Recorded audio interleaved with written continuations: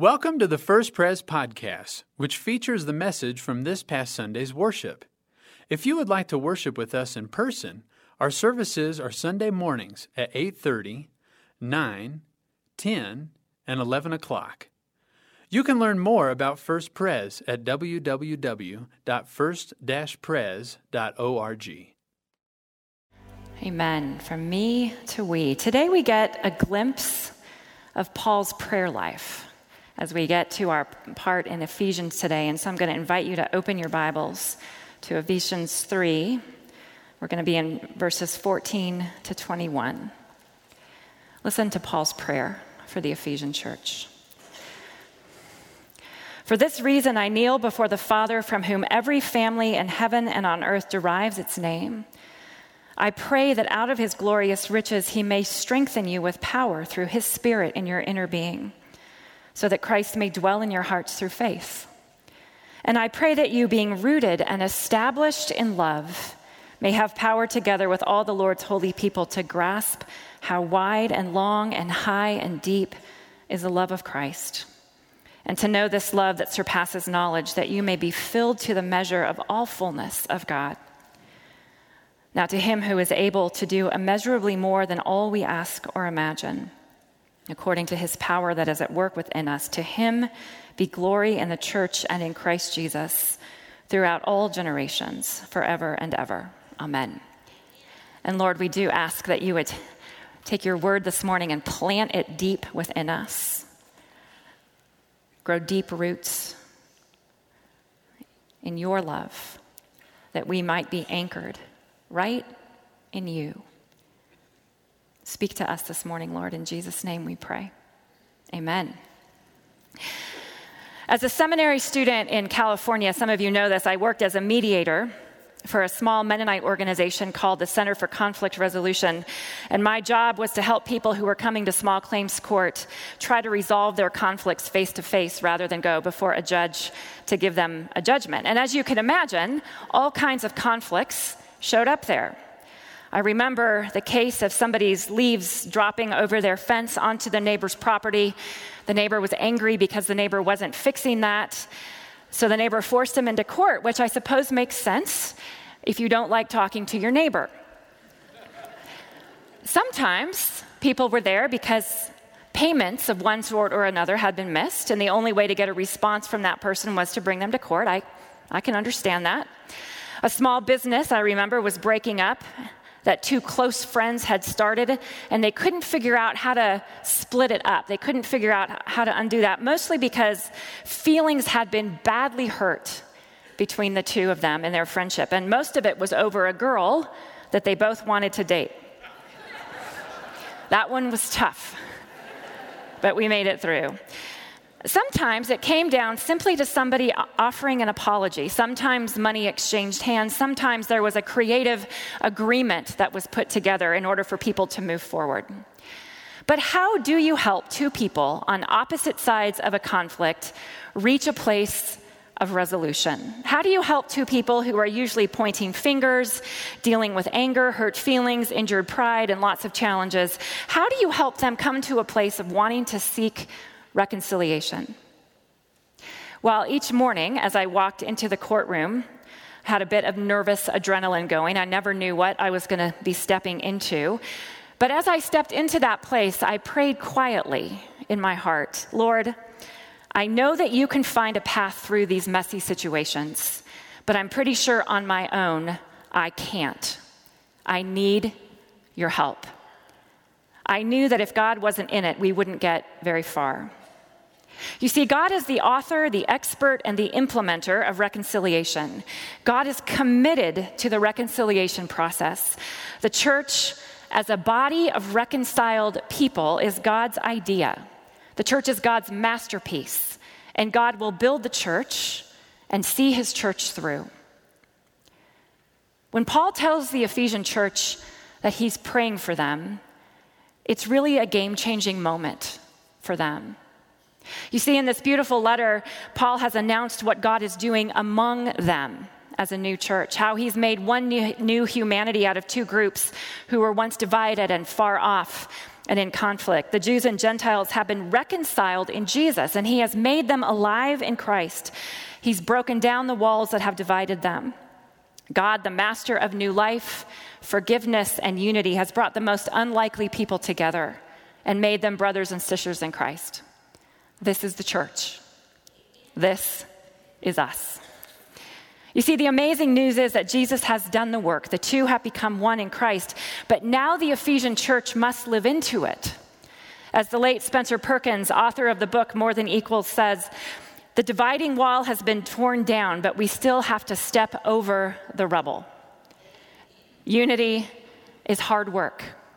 It will take every skill, every ounce of faith, every bit of courage we have to engage in the true reconciling work of Jesus Christ, to live in unity as his church, and to be the dwelling place of God in the world. And so in a time like today, when division feels heightened, nobody seems to be getting along or maybe even wanting to get along, I think it's with sheer relief that we open Ephesians and read this section that Paul has written. For this reason, Paul writes, I kneel before the Father. I'm praying for you, Paul says. I'm on my knees before the one who created this new family. Paul knows that the Ephesian church will need more than goodwill and a try really hard strategy to live in unity. Loving neighbors is difficult work. We dare not try it apart from prayer. We dare not try it apart from prayer. You see, the church finds her life in a different source than the world. The church dips into a different pool of love than the world does. In prayer, we acknowledge that our life comes from God, and only in God is the church possible. Prayer is an act of faith. In prayer, we declare our dependence on God. It's our acknowledgement that we need help. Prayer is part of our work, and given where Paul's prayer comes in this letter right here, I would say prayer is our first work. Before Paul tells the church to do anything, he gets on his knees and he prays. Theologians tell us that most prayer in Paul's time was done in the standing position. So for Paul to say, I kneel before the Father, indicates something really important here. An earnestness, a humility, a submission, a vulnerability before God, an acknowledgement that if God doesn't show up, we are lost. And so what does Paul pray? Paul prays for the church that the Spirit would strengthen them and reveal to them the greatness of God's love. In verse 17, he prays that they would grow deep roots in the love of Christ. He prays that they would be established in the love of Christ. He prays that they would be filled with the fullness of God, rooted, established, and filled. I think on any given day, our lives can feel unanchored, thin, near the breaking point, or simply tossed around by the latest circumstances. Paul prays that the church would be rooted and anchored in Christ and filled with the presence of the Father. Rooted, established, and filled. 3 images in this text help Paul convey the anchoring work of prayer. And so I want to invite you today to open your imaginations and let one of these images embed deeply in your heart. My prayer is that as one of these pictures lodges into your heart, that you will carry it with you and that it will prompt you to pray for your own life in Christ and for our life together as a church. So here we go. First, Paul prays that the church would be rooted in love. Image number 1 is a tree.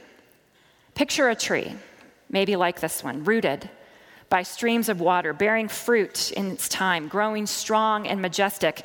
We often don't get to see the roots of a great tree, but here in this picture, the earth has been pulled back to see the work of the roots, to get a glimpse of what's underneath the surface. Roots grow down into the earth to take in water and nutrients. Roots fix a plant or a tree to the ground, enabling that tree to stand tall and to flourish. As the tree grows, so the roots go deeper. Picture a tree that you know.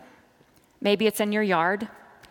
Maybe it's one of these great trees downtown. Maybe it's a tree you encountered somewhere else in your life. But it's big, it's strong, it's beautiful. Can you picture it? God is planting you deep within the love of Christ, like this tree.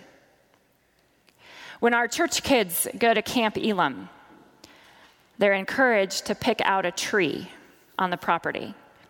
And every morning when they get up before breakfast, they go to that tree and they open the Word of God, they read it, and they pray. It's called Quiet Tree. Maybe your kids or grandkids have told you about it. I love that they do that. I think Paul would love that the kids get to do that for a week. Pray and open the Word right next to a tree. In Psalm 1, we read that the one who delights in the word of the Lord is like a tree planted by streams of water, giving its fruit in season. When Jesus explains the parable of the sower to his disciples in Mark 4, he says that only 1 out of 4 handfuls of seeds flourish in the places that they are scattered. Jesus talks about the seeds that grow no roots, like Danny talked about. It springs up quickly, but when the sun comes up, it is scorched and withers and has no root. Disappears. In a like manner, the prophet Jeremiah paints a word picture of the one who does not trust in God, but trusts in man. He says that person will be like a bush in the wasteland, dwelling in the parched places of the desert, in a salt land where no one lives. Ugh. Don't let that be you.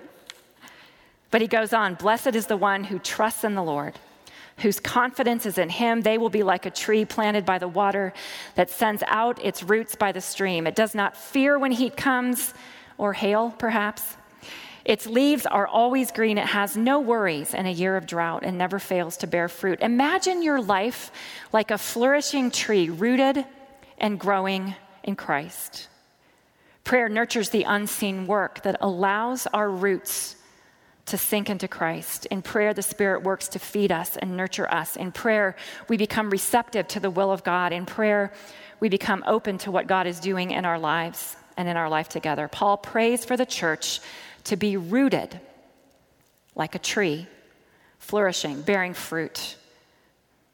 Find your quiet tree, your quiet place.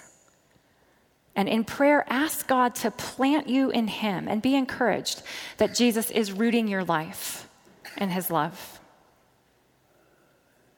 Now, Paul also prays for the church to be established in the love of Christ.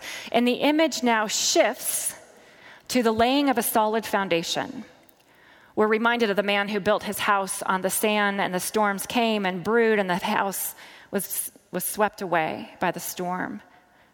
But the man who built his house on a solid rock, a solid foundation, the waves also came and the storm brewed around it, but the house stood firm. It was established. Image 2 is a house built on a firm foundation. I kind of like this picture of this rock house.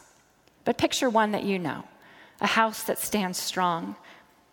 How are we to weather the storms around us? How do we avoid being tossed to and fro by the next frenzied Facebook post that shows up in our feed, or by the hurtful comment that somebody makes about your inadequacies? How do we put our hope in the strong work of Jesus? Paul prays that the church would be established in the love of Christ. Now, our church, First Pres, is 145 years old, and I'm confident that whoever built these buildings made sure that there was a strong foundation laid so that we could enjoy these buildings. Our prayer is that we, First Presbyterian Church, the gathered body of Christ, us right here, would be established in the Word of God upon the cornerstone of Jesus Christ, who gave his life that we might live. And as we pray for the church, yes, our church, but the church of Jesus Christ around the world, let's pray that our hope is built on nothing less than Jesus Christ.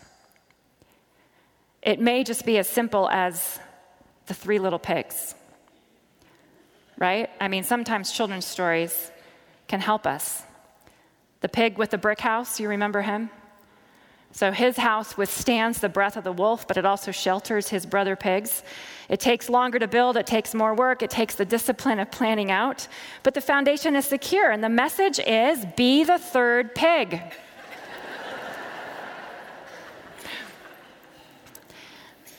In Psalm 37, the psalmist prays, the Lord makes firm or establishes the steps of the one who delights in him.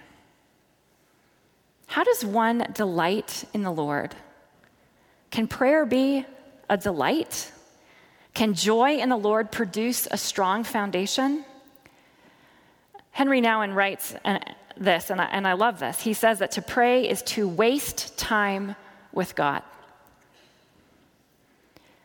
Prayer is being unbusy with God instead of busy with other things. The world calls us to make good use of our time. Jesus calls us to spend useless time with him. Come to me, he says, and I will give you rest. In prayer, we aren't producing, we aren't proving our worth, we aren't striving to present perfection.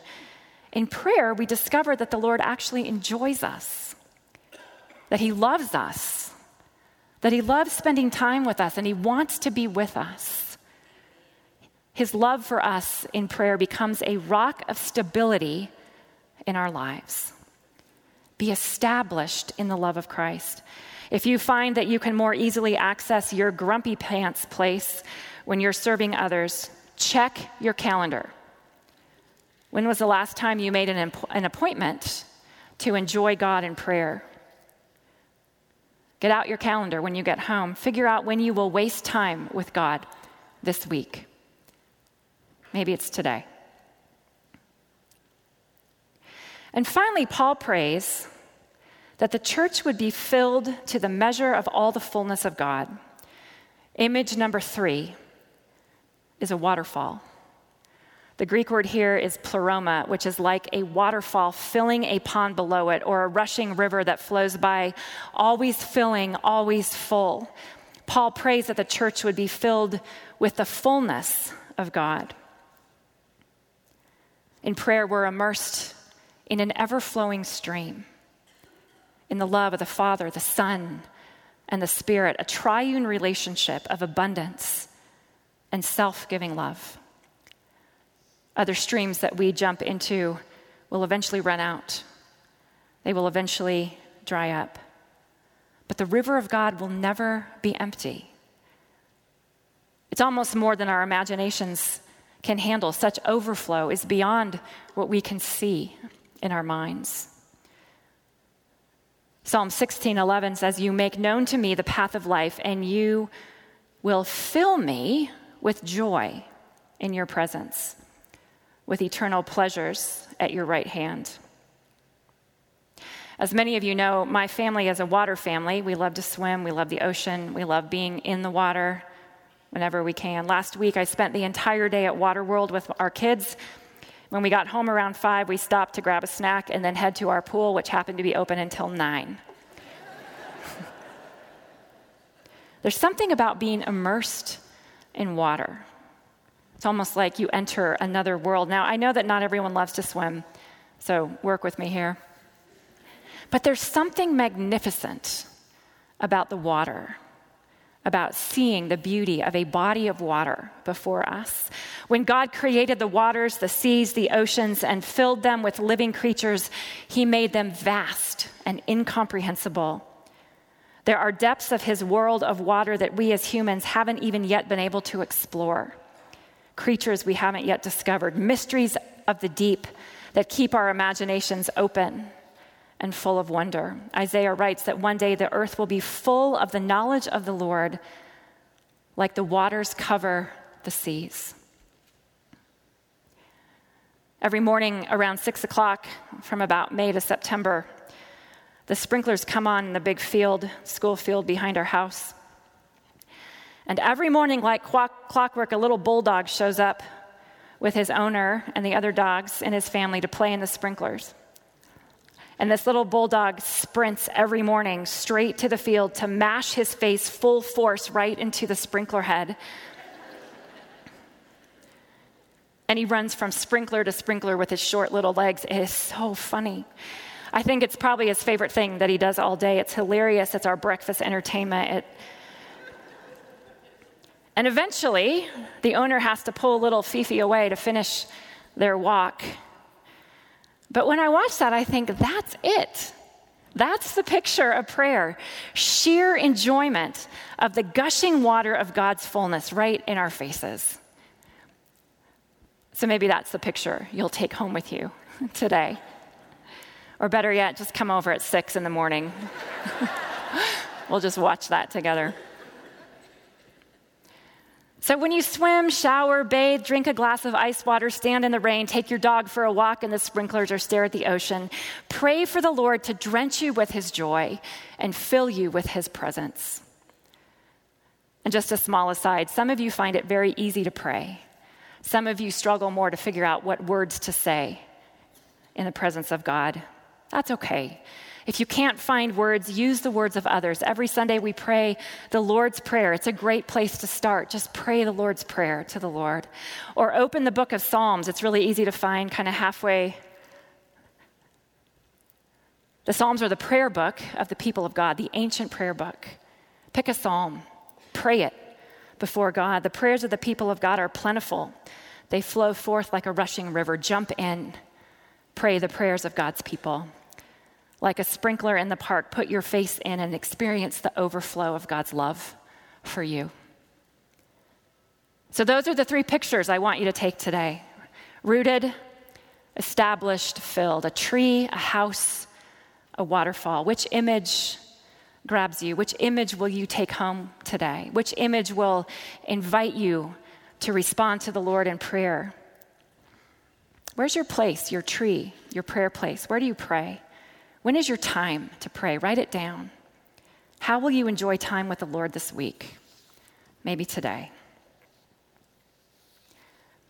When my husband Adam was rediscovering his faith in college at the University of Iowa, a friend of his got the Christian guys together in his dorm at the beginning of the school year, and he said, hey, how about for the first 2 weeks of school, we meet every night at 10 o'clock up in my room and we pray, just to get us started off right.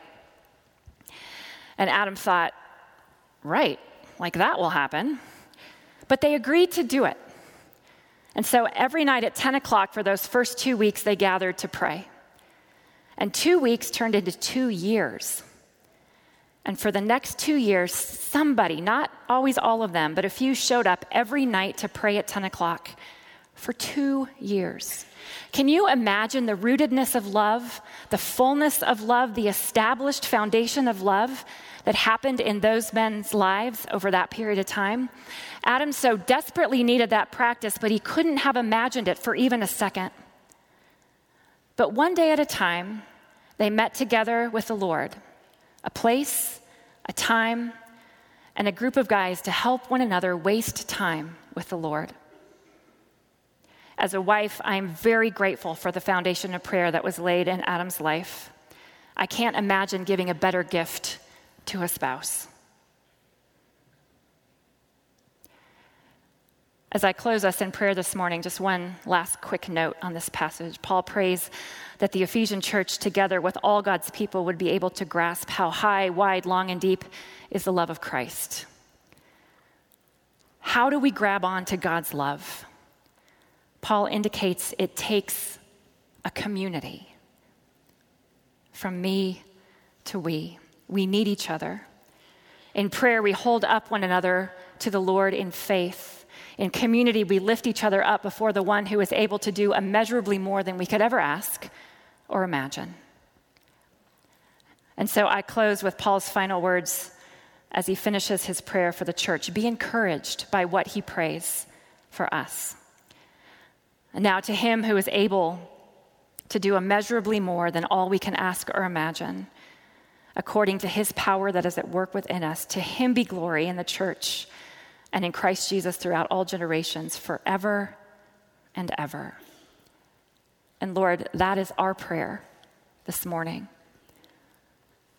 that we would be drawn by you to your love, that we would seek you in prayer, that we would desire to waste time with you, to know how deeply you love us. Lord, as we go from this place today, bring an image to mind that invites us right into your presence. Thank you that you invite us, that you want to be with us. So nurture that desire that we might grow deep roots, be established in you, and be filled with your joy. In the name of Jesus we pray.